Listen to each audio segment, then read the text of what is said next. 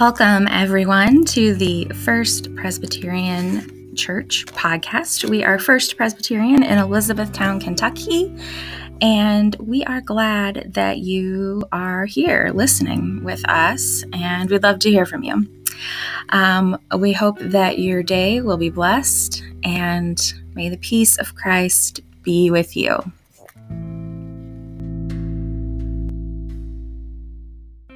Please join me for a moment of prayer, and then we'll take a look at this passage of Scripture. Living God, for whom no door is locked, no heart is closed, draw us beyond our doubts until we see your Christ, and touch his wounds. And this we ask through Christ our Savior, who lives and reigns with you and the Holy Spirit, one God, now and forever. Amen. Well, this passage of Scripture has always been one of my favorites to preach on over the years. Maybe because it reminds me that God is always present with us in all of our circumstances, even the worst ones. And I need, perhaps you do too, to hear that message this morning on this second Sunday of Easter. This passage is full of fear and doubt, the kind that is crippling, the kind that can take you to the bottom, where resurrection moments happen. The disciples are behind locked doors because they are afraid it is getting dark and Jesus' body is still missing. Plus, Mary Magdalene has just told them that very morning that Jesus is alive, and of course, as Mark tells us in the first gospel written, the closest gospel written to the time of Jesus' death, they didn't really believe her. Imagine for a moment how they felt. It doesn't take much, based on the kind of week we've had, or I've had at least, to be right there with the disciples, doesn't it? Their world has been turned upside down. Life as they knew it had forever changed. Their sense of security is gone. They are confused, overwhelmed, afraid, and they at least seek refuge together where they feel safe, even though they are afraid for their lives. Can you relate to any of those feelings this morning? With the latest mass shootings in Nashville and Louisville, and really ever since COVID, our world increasingly feels upside down, doesn't it? If we're honest with ourselves. And yet, this is when the risen Christ shows up. The story makes it feel like he just walked through the locked doors right into the closed hearts. I have this fanciful imagination, but the doors are locked and Jesus shows up. And of course, he may be knocked and they open the door, but it's wonderful to think of, and commentators have talked about over the years of Jesus just able to go forward and backward and alongside, in front of us, behind us. It's a marvelous picture. And then he says, peace be with you.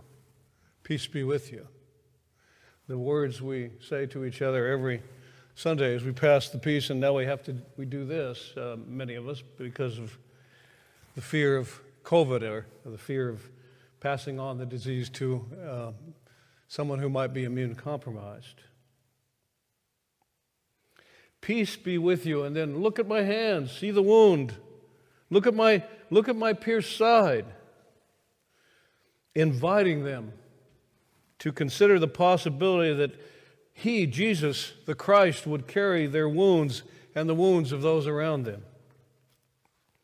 And then this is when the disciples see the Lord. They didn't believe Mary, but they see the Lord when they see the wounds. And then Jesus says again, peace be with you. As God, my Father, or my loving parents sent me, so I send you. Now, it's important to note that peace here, that Jesus is referring to, is more than just having an absence of conflict or living in tranquility. It's more about well-being in the greatest sense of the word, that serves the highest interest of being a human. Jesus wants us to have peace so that we can be the best humans that we can possibly be. And then the risen Christ breathes. And I love this, because it's our very breath. I don't know if any of you have done any meditation, mindful meditation, or any breathing exercises, but they're everywhere now, and it's in our culture. And I love the fact that our very breath, Jesus ties our very breath, his breath, to our breath and to the Holy Spirit. And in the Scriptures, the Holy Spirit is the breath of God living in us. Do you know what the Eastern Orthodox Church says about the Holy Spirit that is revealed in the Bible? This was, I learned this in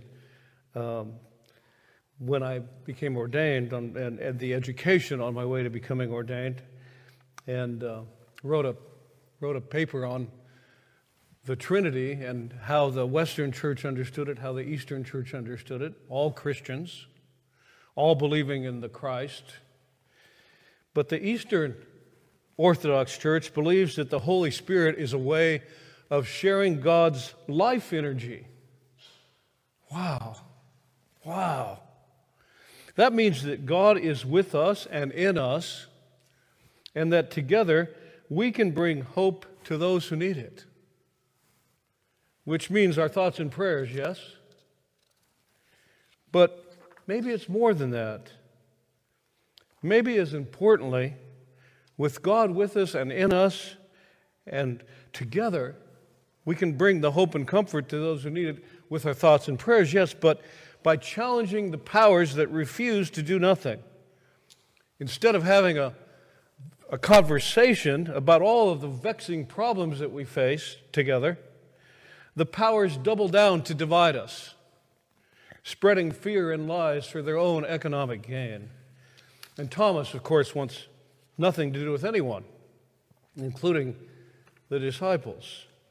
Was it his fear, his grief, his isolation, even his anger at what the powers had done to Jesus that kept him away from that first gathering? Defiantly, he says, unless I see the nail marks and put my finger in those and my hands in his pierced side, I will not believe. You can just feel the animosity of Thomas. And he's been labeled, I think, unfairly over the years as doubting Thomas. But if we're honest with ourselves, don't we all doubt?